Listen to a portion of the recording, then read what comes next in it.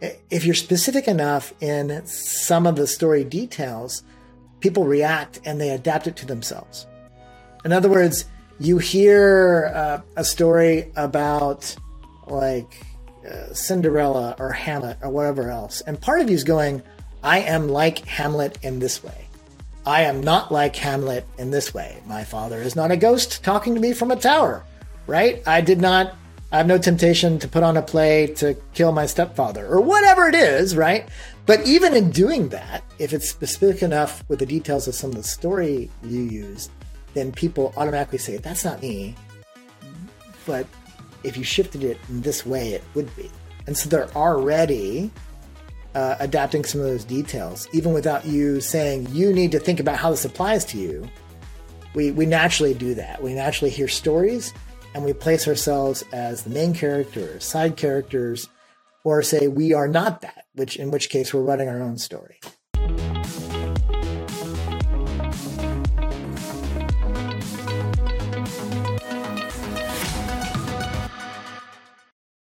Hey guys, welcome to another episode of the Frontier Talk podcast. I'm Raj Hegde, and in this podcast, we explore the intersection of identity, people, and technology.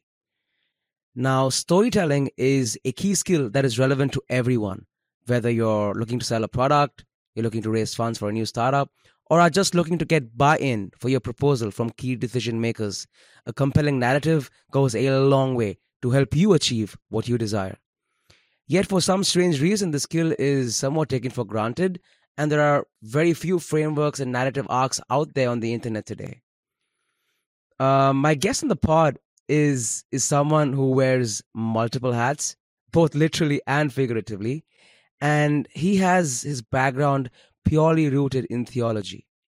He has had a stellar career to date in the identity and security space, and to me personally is one of the best public speakers going around the block. Here to help you become a world-class business communicator, please join me in welcoming Mike Kaiser, the Director of Strategy and Standards at SailPoint. Mike, it's an honor to have you on the podcast. Thanks for having me on, Raj. I think you're a little overhyping me, but I'll allow it for now. Thanks for the flattering intro.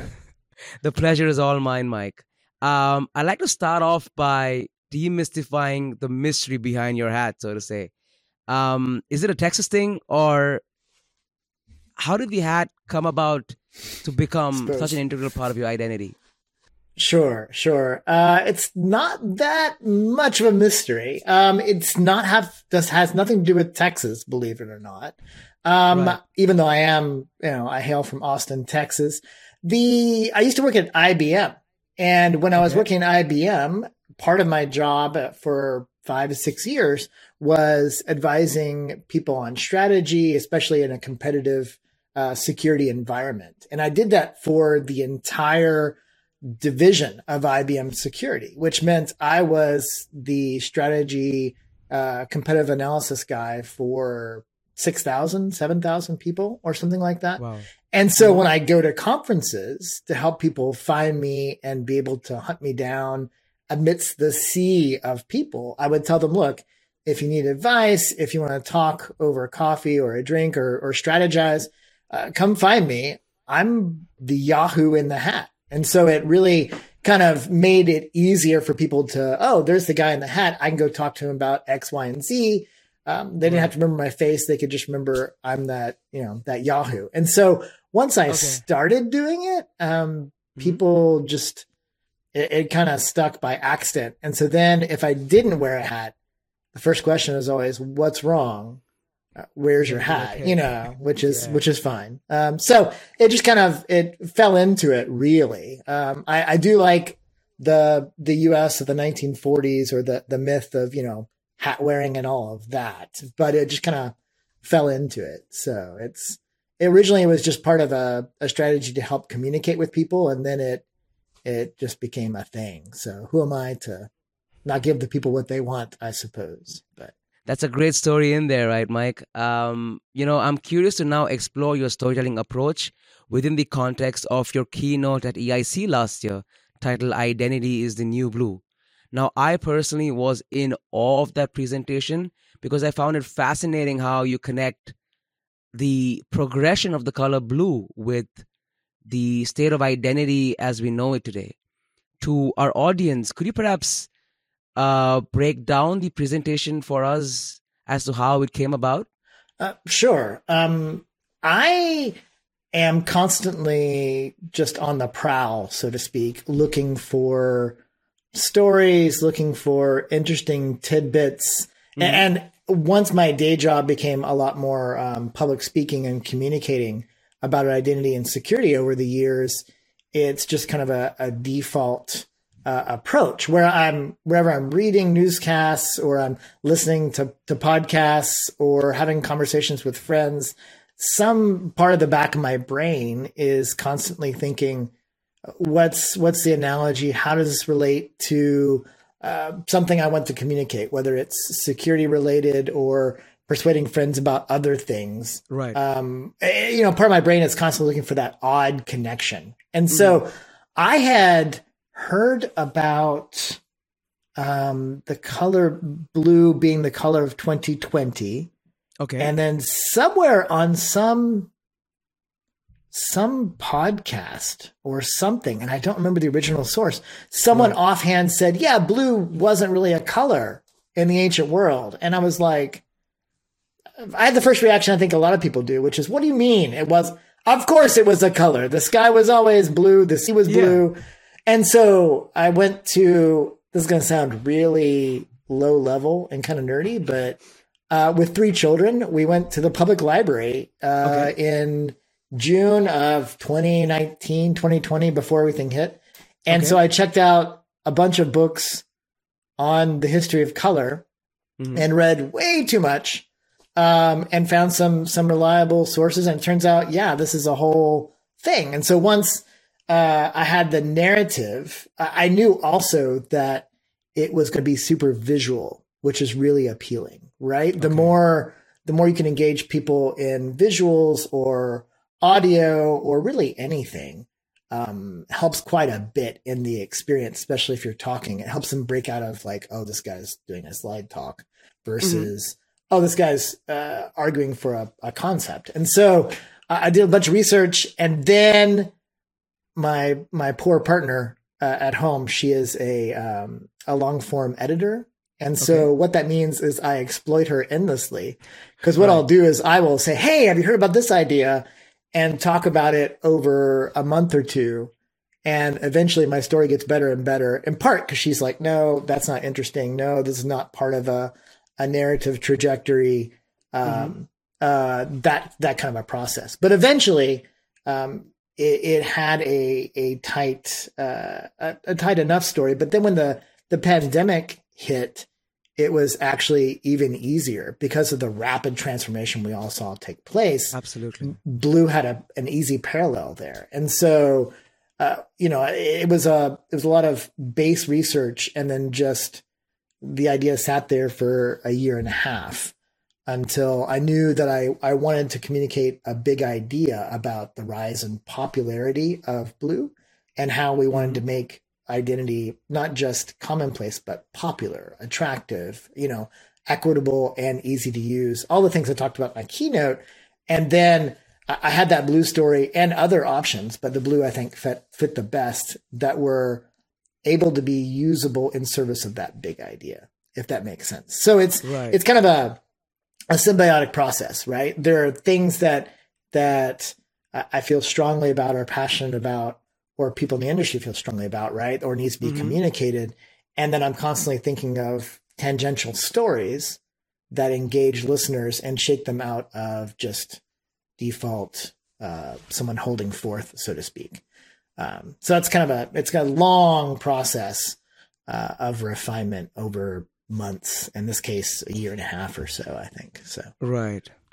I'd love to explore more about your choice of analogies. I personally believe that a thought-provoking presentation is one that seamlessly connects the right dots in the right order. And I'm more curious to learn more about your dot collection process, where it starts from. You mentioned that you visited the public library to get more research. You learned that blue wasn't a color in the first place through a friend of yours. So that initiated a spark. But let's explore 2 scenarios. Exhibit A would be, say, you finalize a story or a message that you'd like to communicate to your audience, and then you go around exploring abstract concepts that perhaps fit into that narrative? Or is it the other way around, wherein you just randomly go out there to collect concepts that you find interesting and you store them in this imaginary cupboard of yours, and then you say finalize a message that you'd like to deliver to your audience, and then you open this cupboard and then pick the right dot that fits the narrative? So which of the two approaches seems like a better fit? Both and. In other words, I'm constantly looking for fascinating stories that interest me that are not common, right? Anything that's surprising or shocking or fascinating. And then that's kind of just stored somewhere, right? Right. So that's always kind of there. But then, it's not just storytelling for storytelling's sake, although that's lovely, after, the conference or at night, or I love, people telling fascinating stories about themselves or about life. Yeah. But after you have that repository of stories, then I drill down when I have a talk to give or I want to communicate something. I drill down on what I'll call a big idea. In other words, this is a one sentence, very simple statement of what I want the audience to believe or do or walk away with, right? Okay. So for example, the blue one would be identity is on the same trajectory as the color blue, and we need to make sure that it becomes popular. That's the whole talk in one simple sentence, right? And so then everything else I do has to fit into service of that big idea. And a lot of times this feels like death. So for example, in the blue story, there's this huge competition between the color red and the color blue, and it waged for years, and it's kind of fascinating. And there's aspects where, red took over for a bit, but then it doesn't really serve that big idea well enough to be included. So what a lot of it is making sure, what am I trying to communicate? What am I trying to communicate? What am I trying to communicate? And refining, saying, here are like 5 stories I could use. Which one of these looks the best initially? Right. And then playing with it and molding it to make sure it matches the outline of salient points I want to support my big idea from the identity perspective. Right. So it's a little bit symbiotic, but the primary is that big idea that holds everything together. Now there are times when I say, here's a big idea I want to communicate. Here are my repository of ideas, and none of them really seem to work. Then I'll go trolling for one. I'm not sure what, like identity needing to be easy to use, for instance. Well, now I'm going to go look for a story that's all about that core, right? Now, maybe my store of ideas don't work, but now every conversation back in my head, everything I listen to, I'm like, well, does this work? Does that work? That type of thing. It takes a while though. So it's kind of both and. There's a store, but there's also looking for things, but it all has to serve, whatever I'm trying to communicate. If people come and they say, that was a great story, I have no idea what his point was. Well, then I've wasted everybody's 15, 20 minutes, so at least I think that is true. And how do you stress test these ideas? I mean, of course, you have a wife. Your wife is a long form editor, no doubt. You're in a lucky space in that sense. But how do you know what you're trying to create makes sense? Because it's easy when you are a conformist and you tend to do a better variant of what everyone else is doing.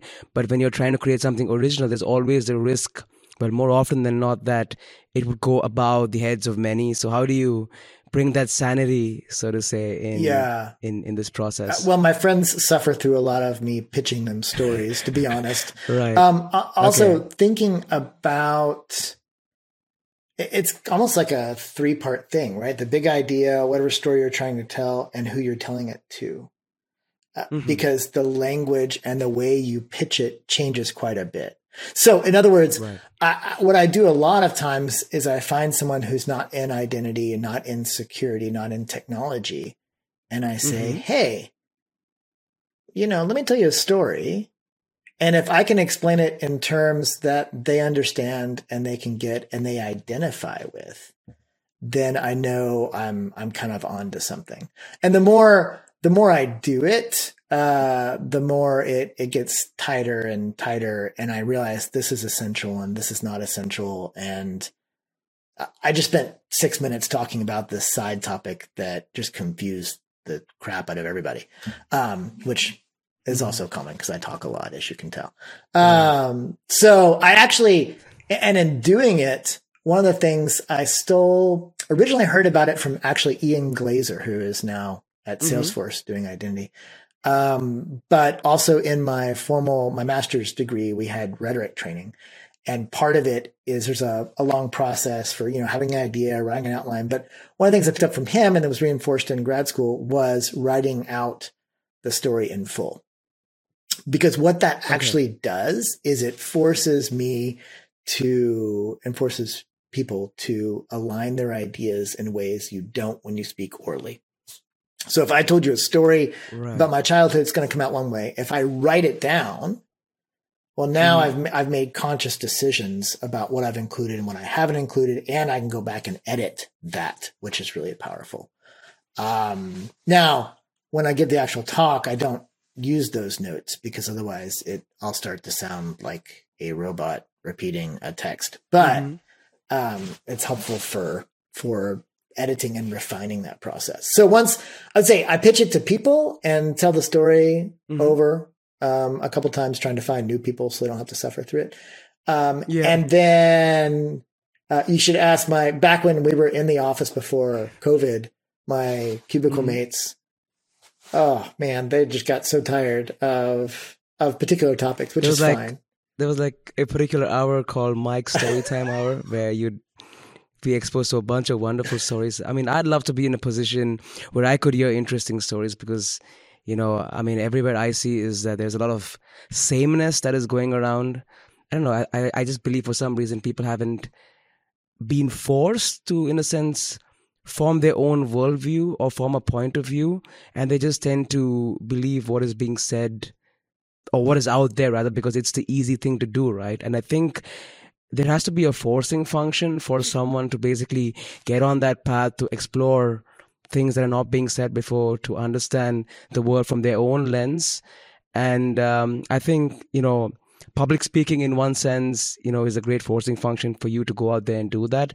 But is there anything that could stimulate individuals to just go out there and improve their knowledge on a wide range of things that perhaps interest them? Well, I think it's both and, right? Yeah, to directly respond to your question. Yeah. I mean, finding people who aren't like you, listening to podcasts you disagree with, reading news sources or books that make you, or movies, whatever else, right? The more input you get, the more you have to work with. I would also say though, that everybody has something that, makes them come alive. And you can see this when you talk to people. I had a friend who was going to give a talk at a conference once, and he was stuck on ideas and he knew what he wanted to talk about, but he didn't know how to frame it or how to make it more interesting to people.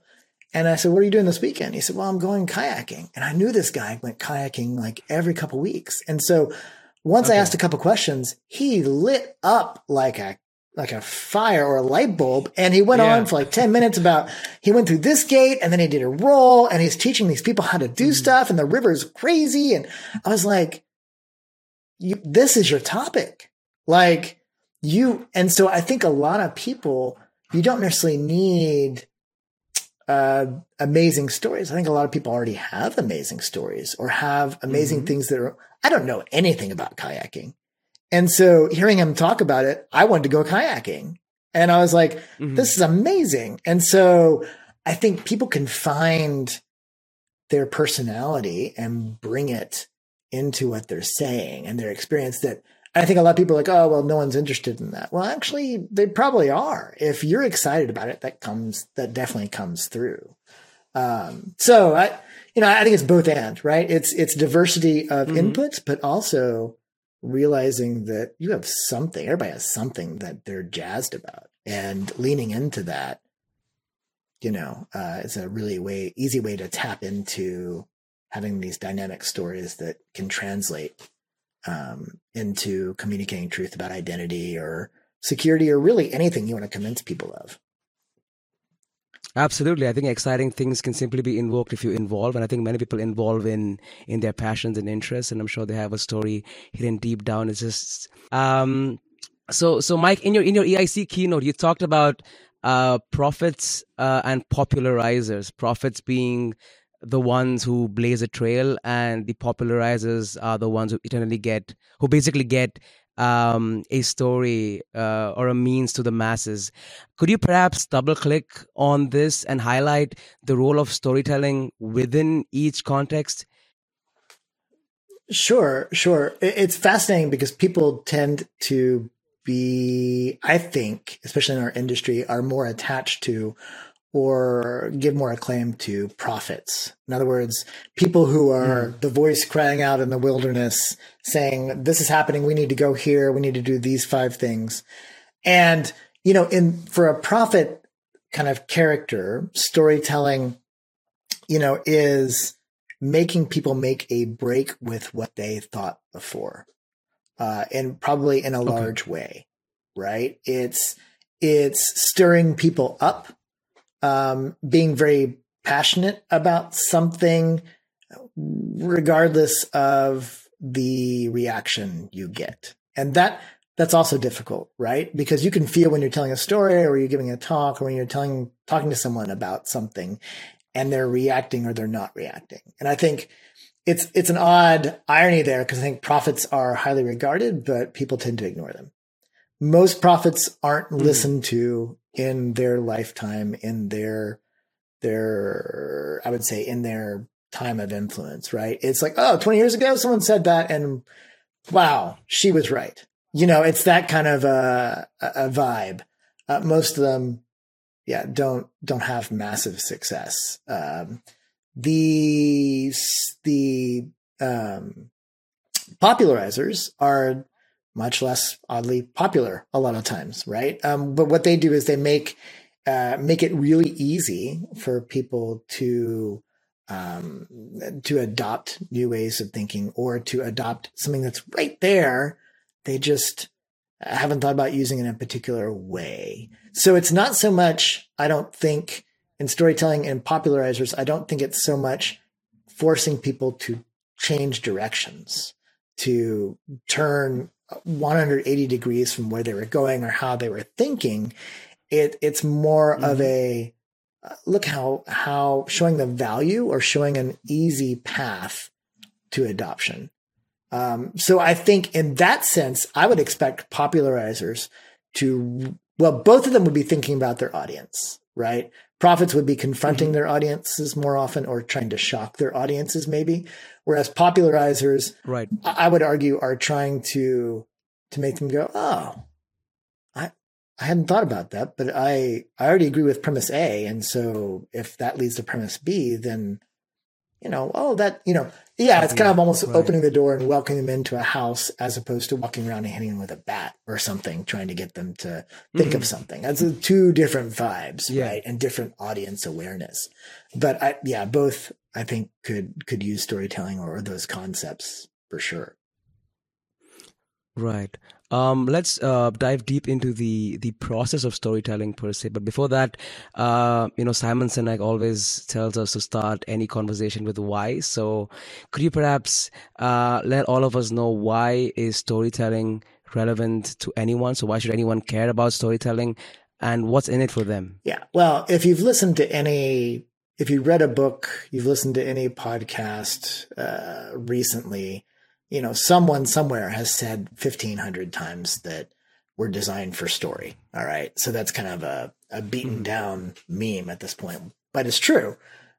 You think about how people are motivated, why movies are popular, why stories are popular. Like it basically gives you a way to connect with people and move them. And it gives them space to think.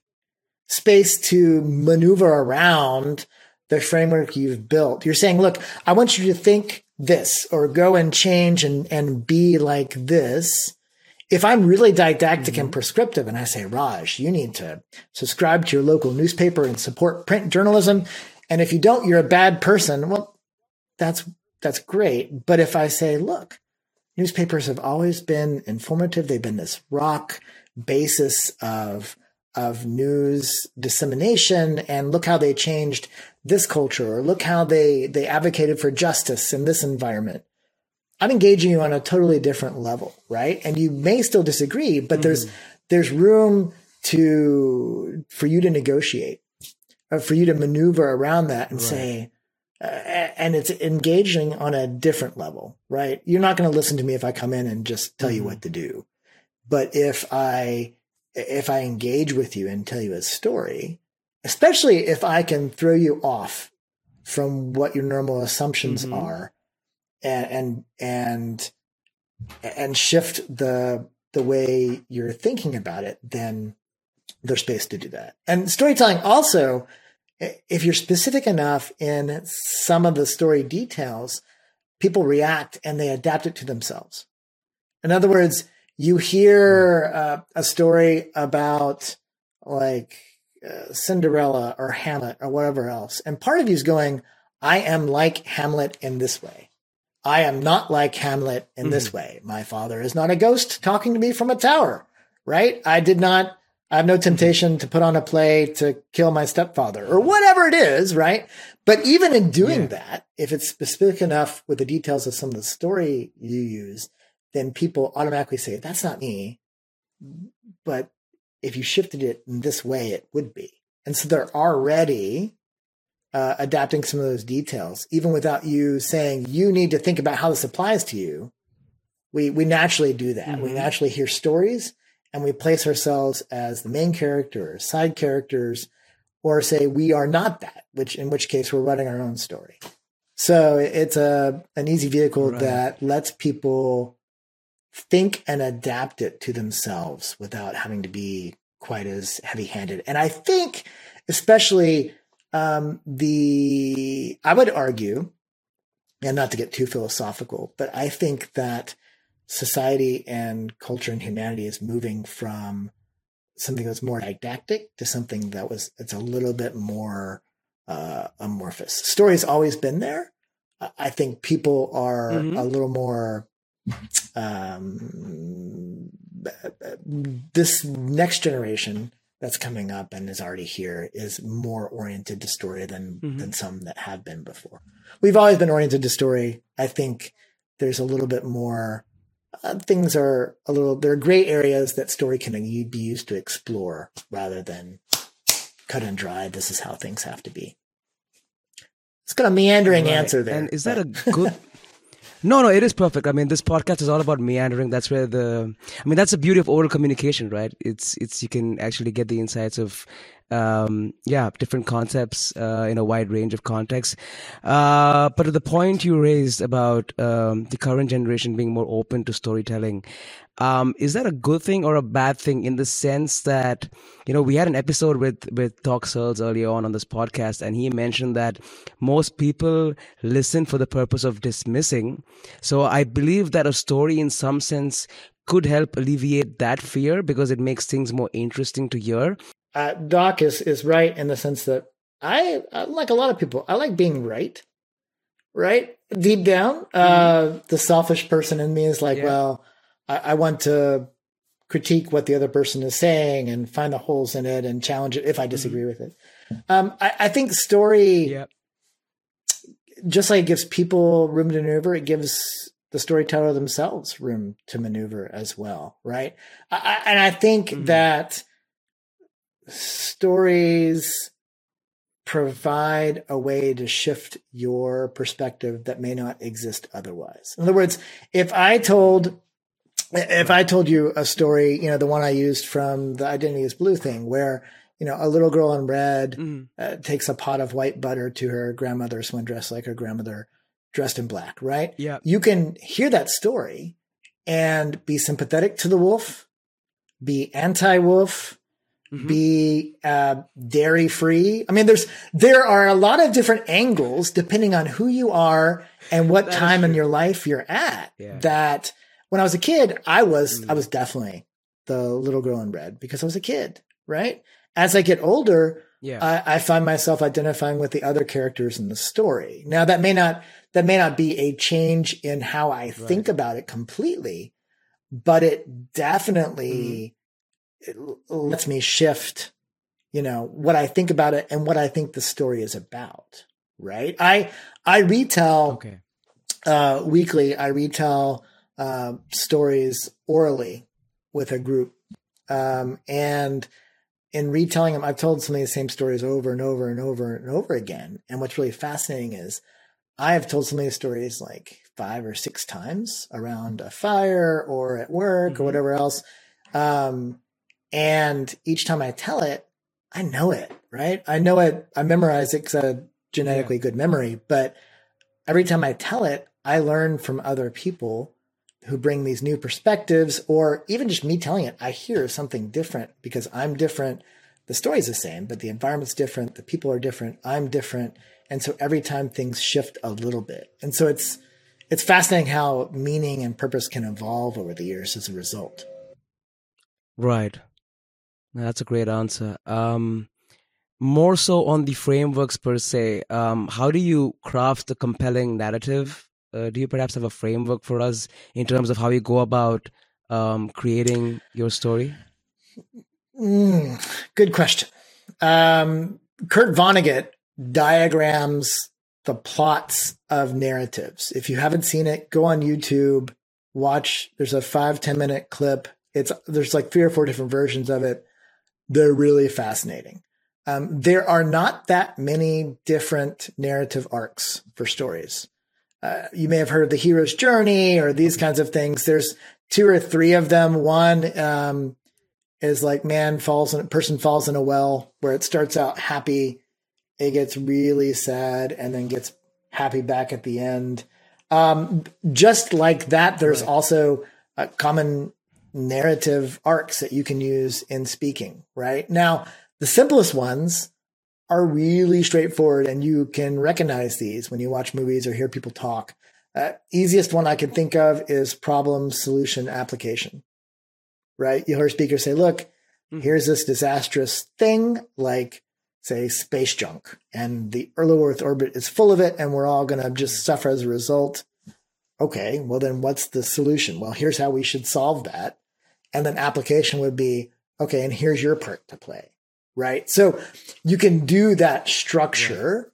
And once you have that structure, whether it's good, bad, good, or whatever the narrative arc is, then you can make that story fit. Right. That's part of that, looking for what the story is fitting the big idea that I have. Problem, solution, application is probably the most straightforward, but it doesn't always have to be like that. Right. The ones that I've done most recently have just been this like climb to popularity. I did a talk on Sting's Every Breath You Take, which, started out with a demo tape and then wound up being the most played song of all time. Blue started out from just not existing to being the most popular color of 2020. But I would say also what you want to look for too, or what I look for, is a steady narrative and then a slight twist. So for example, the blue thing, it was, didn't exist. Then it became popular in the Middle Ages, and then it became commonplace. But along the way, one of the things I said that I love to say was that if you say blue is your favorite color, you have said nothing. You've basically said, I'm normal. You revealed nothing about yourself. So those kind of fascinating turns or twists are helpful. Like in the blue talk, I wound up not even talking about blue. I wound up talking about a product made with blue, which was blue jeans being super common and attributes about that. With the Sting and the Police, Every Breath You Take, I talked about, demo tape and constructing the song and playing with norms, but then them performing it live to make it really popular. And I played clips from that. And so what that meant was that change was inevitable. And so whatever system you're using, in this case it was machine learning, it would have to be able to deal with change. And so what's nice is to have this narrative where people think they know where you're going and then a slight twist. Not that you're undermining what you've already said, but that, because, if you're giving a 25-minute talk, about 15 minutes in, the most important parts are the first minute, the last minute, and then there's a dead spot somewhere 2/3 in that if you could start to lose people. And so it's helpful to have, it's not necessary, but that's in the back of my head. But as a general rule, side note, if you nail the first, minute and a half and keep people at the beginning and close really strong, they're going to think you had a great talk, even if you fell off the stage at minute 15, really. Cause that's what they're going to remember. So anyway. That's such an interesting narrative to explore, Mike. This reminds me of the time when I was looking to build a narrative around Frontier Talk. And I take great pride in the fact that it is the only podcast on the topic going around. So I banked on the uniqueness factor. But given the narrative arcs that you just mentioned, I'm really hooked by the David and Goliath arc, but with a twist. So I think it would be an interesting thought experiment to say, build a narrative around Frontier Talk right away with this arc. So if I were to take a shot, it would go something along the lines of, once upon a time, there was a little podcast called Frontier Talk that explored this unique concept called decentralized identity. It was going all right up until this gentleman by the name of Mike Kaiser happened to show up on the pod. And all of a sudden, out of nowhere, the episode got so viral because of the value that it brought to audiences that it beat all the other podcasts out there. So in turn, through one incident, this little David eventually went on to become a Goliath. How does that work? Is that all right? Yeah. I mean, it just depends on what, I guess the part there though is what are you trying to make me take away? That Frontier is great? Right? So that was a story, but I would say start with, lose me, because that's not a great idea to use me as the base of the story. Just kidding. But figure out what that big idea is. Your big idea is probably, Frontier is an amazing, innovative podcast or grew in its short life. It became an amazing thing. And so then, if that's the case, find something that similarly has that quick trajectory, or a movie or a TV show that's really popular. Right. Look at, any of the Disney products, for instance, the Star Wars stuff is fairly popular. But yeah, there are ideas there, but I'm not so sure that this episode is really going to set the world on fire. And no, it's all about being optimistic in life, and no matter what, Frontier Talk will always be the number one podcast in my eyes. There you go. We always number one. But it's all about at times coming into reality and just actually trying to build a compelling narrative. But that was a great thought experiment. Coming back to storytelling, what in your opinion are the traits required to be a good storyteller, and how do you build on these skills? Knowing stories. Being excited about the story you're telling, being able to adapt your language to wherever you are, right? Knowing who you're talking to and finding, the back references to make that's in their background or in their experience. So shifting it to match your audience's needs. I think that if you're a really good storyteller, you do things, there's content and then there's delivery. Content, is that editing and pre-work and paring down to the bare bones of what the narrative is and making sure you hit those really hard. And then delivery is a separate issue, right? Are you on stage someplace talking to 1,000 people? It's going to be a different vibe than if you're having drinks with 3 people, right? And so your language shifts, your cadence switches. I have a friend who I've heard talk a bunch, and I love this guy because he uses pauses incredibly well. And he does stuff like that where you're like, this is amazing. Because the pauses, if I were doing it, I would feel like it was like 4 minutes. I wasn't saying anything. But he uses the dead space so well, and it gives people space to think and space to process. I just love hearing him talk because he's just so relaxed about it. So I think it's more than anything else, it's matching your own style as well. Is your personality to be professorial? Lean into that. Is your personality to be informal and make attempts at humor? That's great too. It just depends on what your personal personality is like, and matching that maybe. Right. And I'm curious to know what makes a good pause, in the sense that, are you better off taking a pause earlier on in your presentation because that's when perhaps the audience is most attentive, or does it take place in the middle? Is there like a strategic position where you take a pause? I would say it's a lot like, this is going to sound really overwrought. It's a lot like a TV show or a film. That's the easiest way. If you are giving if you're giving a talk or telling a story that needs to be polished to a high degree, or you spend a lot of effort on it, then I would suggest thinking about it like a script, where is the high of your talk? Where is the low point? Basically you're diagramming out the emotion of a scene. Do the same thing with your talk. And you can actually block out things with how you tell stories, especially if you have a space to work with. So for example, the pausing, it's going to be after important things, after things you want people to think about, in between points or in between sections, or really anytime you want to just let something sit, right? And you can do that with blocking as well to make it super powerful. In other words, if something is in the past, little things, it needs to be to your right.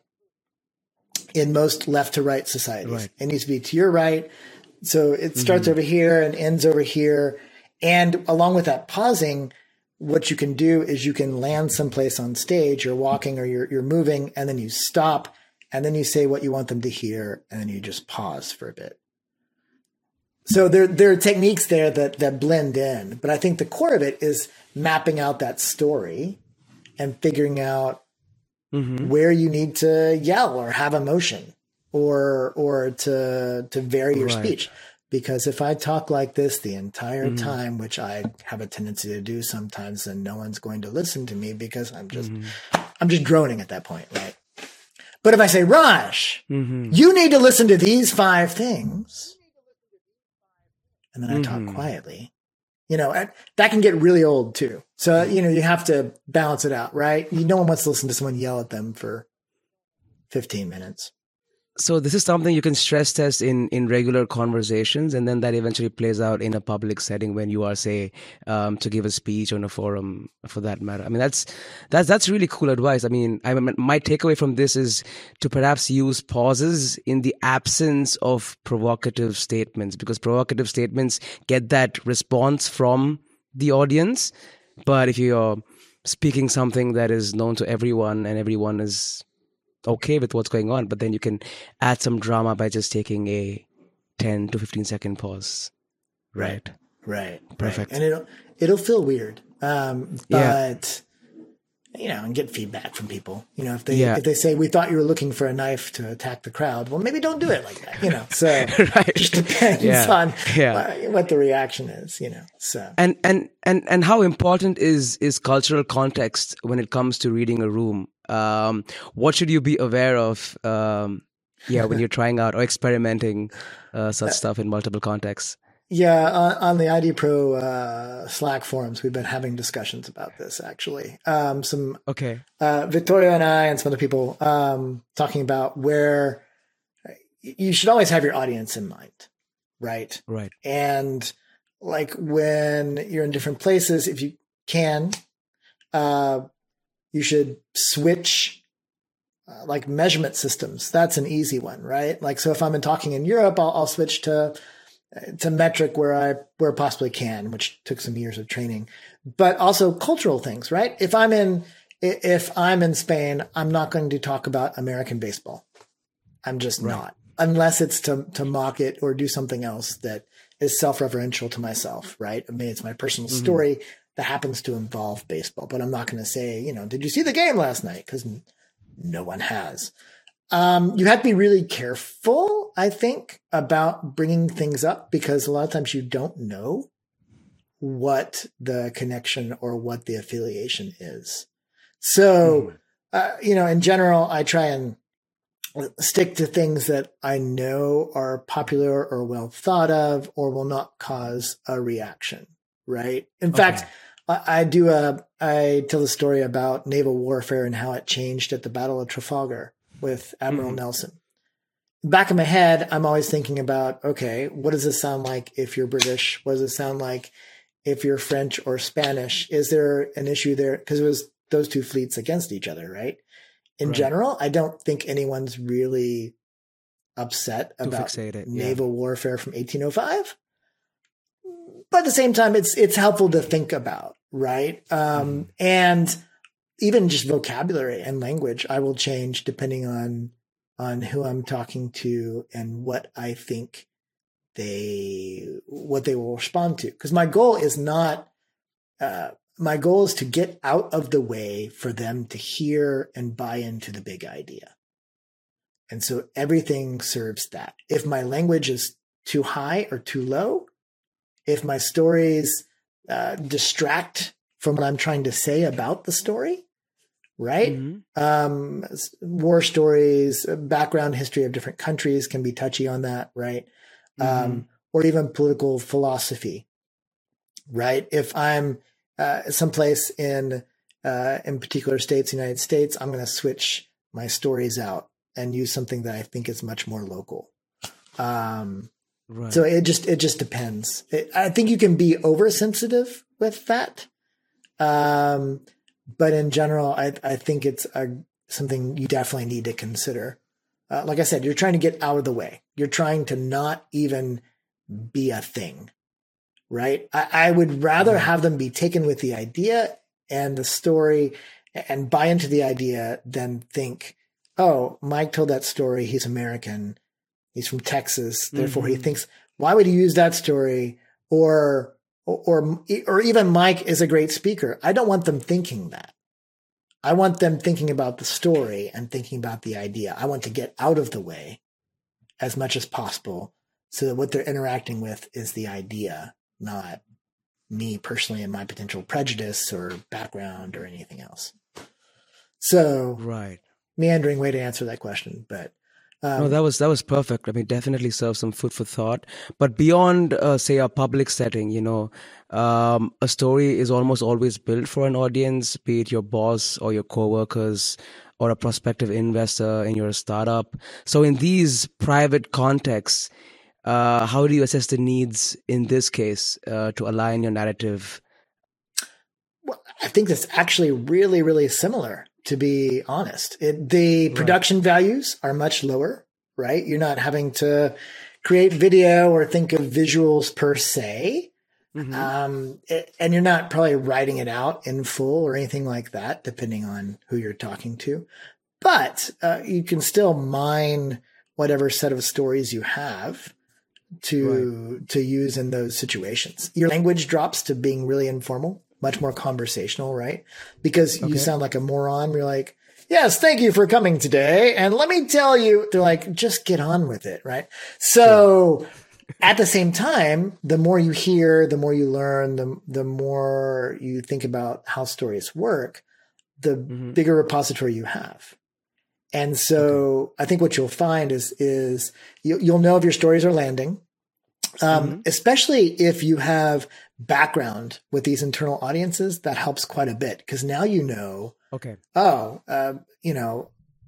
Meredith is really into knitting. And so you can think about what their proclivities are, what they like to do, what they're into, and weave that into your stories as well. I wouldn't say, hey, you like knitting, so let me tell you a story about knitting. Not like that. But you can build on past experience with them also, right? And so you're doing the same thing. You're just doing it on a micro level. Eventually this can work out really well or it can backfire.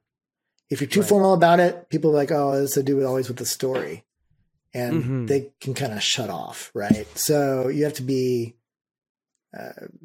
relaxed about it and it has to feel natural. And which if you're working on making it feel natural, it's already probably a bad sign. But got it.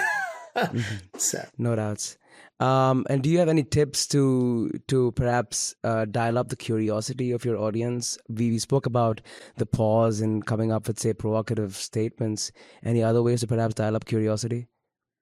I like to make people react. Just that's my personality. And so I'm always looking for the surprising angle or the story no one has heard about before. Okay. But yet it's common, right? So, for example, blue didn't exist. Well, everyone's going to react to that on some level. Yeah. At the very least, say, "What are you talking about?" If they say you're an idiot, I'm on board with that too, right? I don't really care as long as I've captured them. Right? Yeah. As long as I've forced them to listen for 5 more minutes. That's my goal, right? It doesn't always have to be dramatic like that. If you're talking to a smaller group, personal stories work a lot more powerfully than it would be talking to 1,000 people. Talking to 1,000 people, no one's going to care, or they probably shouldn't care about what you had for lunch last week. Or whatever small story you're telling, unless it's momentous. But for a smaller audience, personal stories are, I felt this way, and that can draw people in as well, depending on who they are, because then they know you more and you're building that connection. I'm always about telling stories to communicate and convince people of ideas, but also to draw on shared experience, building community and building rapport with people. Right. So people, if they're not naturally curious, it's going to be a lot more difficult, right? If you know what your audience believes, then you can, or is heavily bought into, you can either reinforce that or, contradict it gently to make them pay attention. I had a professor once in my theology program that would just say provocative statements all the time, which works sometimes. Other times it gets really old, you're like, okay. I'm curious about life in general, and to our audience, trust me, all of the concepts that we're going to talk about from this point on tie in beautifully with the concept of storytelling. So this is interesting. I recently came across a concept called reality privilege from Mark Andreessen, which states that for the vast majority of humanity, their online world is immeasurably richer and more fulfilling than most of the physical and social environment around them. So my question to you is, how can one work towards a stimulating life that is rich, not monetarily, but more or less rich in terms of being substantial enough, and also filled with fascinating people to talk with, exchange ideas, and perhaps date? That is wow. This took a turn. Let's just say it like that. Those are some. You're looking for the twist. You're looking for the twist in the Frontier Talk podcast. Welcome. I was waiting for this. So you're asking putting your learning how to have an exciting life? Is that kind of the more or less so? I mean, it's more about how do you move away from the default. That's why I said work towards. You get my point? It's how do you work towards that sort of. That's a huge question. I would say. Food for thought. Yeah, if I had to answer it, I think it's constantly getting out of whatever comfort zone you find yourself in. So, you're in some situation that you know and you're used to. Yeah. going someplace where you are disempowered, where you are learning and forced to learn, broadens you out, I would say. So what I find myself repeatedly doing actually is finding the next subculture that I'm not a part of and learning about it. Now I'm the youngest child in my family, and so I'm used to just not knowing stuff. So on one level, that's kind of natural. But I think that kind of displacement that forces you to grow and learn cultivates an attitude of wanting to learn and develop and experience things you haven't done before. It could be online also, to be honest. I think it's, see, come back at me here, Raj. I mean, it could be online. Usually I think it's probably richer if it's not. Now, depending on who you are and where you are, you may not have a choice, right? It's fascinating because I saw a report recently that people are starting to live, especially in the States, live in areas that are politically affiliated with what you already believe, which on one hand makes some kind of sense. On the other hand, is a recipe for non-growth, disaster, right? Yeah, disaster and non-growth on a personal level. If I'm not surrounded, reinforcing your beliefs, right? Non-growing, exactly. Right. I'm not saying you have to abandon whatever you're convicted of or believe in, but if you're not interacting with people who believe differently than you, you're not changing as a person. You're not growing as a person, even if it's marshaling and understanding your own philosophy or point of view in order to communicate it more appropriately. So, yeah. So, I mean, I think that applies across everything, across, what you do, who you hang out with, who you potentially date, or what friends you keep, right? That's hard to do, though. That's hard to do. And a lot of times it can be exhausting. I'm in multiple friend groups where I am the outlier, and I didn't do it on purpose. It just happened. And so partly it's my personality just to argue against whatever the group is deciding. So that's probably not, that's not healthy, but that's a different podcast. But yeah, expanding yourself out and stretching you. So that's a lot of that's travel. It could be displacement in terms of where you live. It could be a lot of different things, So I don't know if that fundamentally makes you a more, gives you a more stimulating life, but it seems like it would. Speaking about living a stimulating life, I personally believe that one of the prerequisites for doing so is to be interesting. So, Mike, how does one become an interesting person? Wow, that is a big question. I don't know. Is the ultimate answer. Okay. Other than just be interested in things. Right. I mean, full stop, right? Be curious, be open to new experiences, and be interested in other people. People have stories to tell, people have experiences, and learning from them is such an opportunity, I think. And Absolutely. So drawing people out, I love, like I said before, I love doing that, like talking to someone for 5-10 minutes and trying to figure out where their heart is, what makes them light up. Right. That's just super fun. Awesome, Mike. Thank you for sharing your insights. Right. It's now time for my favorite part of the podcast. It's the Frontier Fire Round, where I put my guests on the spot by asking them a series of rapid fire questions. So, Mike, are you ready for the challenge? Sure. I hope, maybe. Why not? Nah, you'll do well. No worries. Let's get started. So the first question is, if you could only teach 2 words to everyone, what would they be? 2 words. 2 words. I shouldn't think about this too much, should I? It was rapid fire. On the go. More, please. Right. Okay, that's beautiful. I don't even know what that means. No, that's perfect. I mean, you could use it in so many contexts. But anyways, what never fails to make you laugh?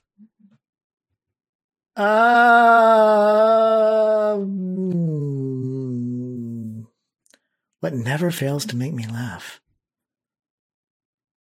Most anything, to be honest. I think there's humor in everything, and so I mean, except maybe funerals, but even then, I mean, there's something there. But yeah, I would say just I can find humor in anything, just about. Perfect. If you could have one subject to learn for the rest of your life, what subject would that be? History. And why is that? Just to double dive on it. It's I think it's just full of stories, right? I get to learn about everything. Right. Any subject is fair game in that Absolutely. case. Whereas if I take, like physics, Mm-hmm. I'm probably more word oriented than math oriented at this point. Right. So That's perfect. unless I'm trying to escape a planet or something, that's a different scenario. We got Elon Musk for that, so it's all good. I think we can focus on the words for now. It's all good. What's your mantra in life, Mike? Wow, I don't think I have one. Really? Should I make one? You're a man of I don't. words. Yeah. I don't. Impossible no, is nothing. Go get it. Impatient with No. action, patient with results. No, see, I'm not. No, yeah, I don't. Okay, no, I don't have a mantra, and like, it feels.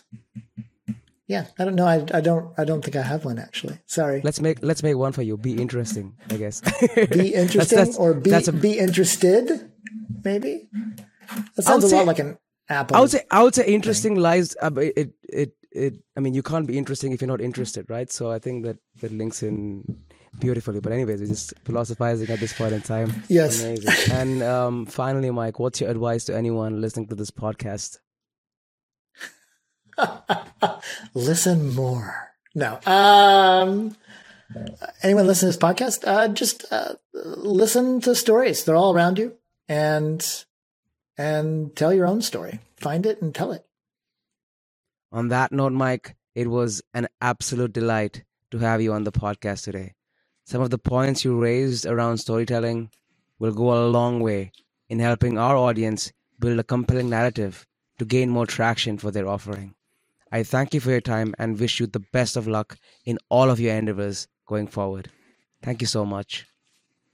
Thanks for having me, Raj. That was Mike Kaiser. Mike will be delivering a keynote at the European Identity and Cloud Conference, EIC, and that is something that you definitely should not miss. I personally am looking forward to his keynote, and I think you should too. Get your tickets via the link in the description box below. I hope you enjoyed this conversation that explored pretty much every facet of storytelling, and I hope it's given you the toolkit to go out there and build a story to help you achieve your desired outcome. If this podcast is of value to you, please go on and hit that like button and share this with anyone who might find this information useful. Now, as always, feedback is a gift that keeps on giving, so we'd love to hear what you think about our episode, and if you have your very own frameworks that you'd like to share, please share them in the comment section down below. Until next time, this is me, Raj Hegde, and I hope to see you all again on this stimulating journey to redefine the I in identity. Stay safe.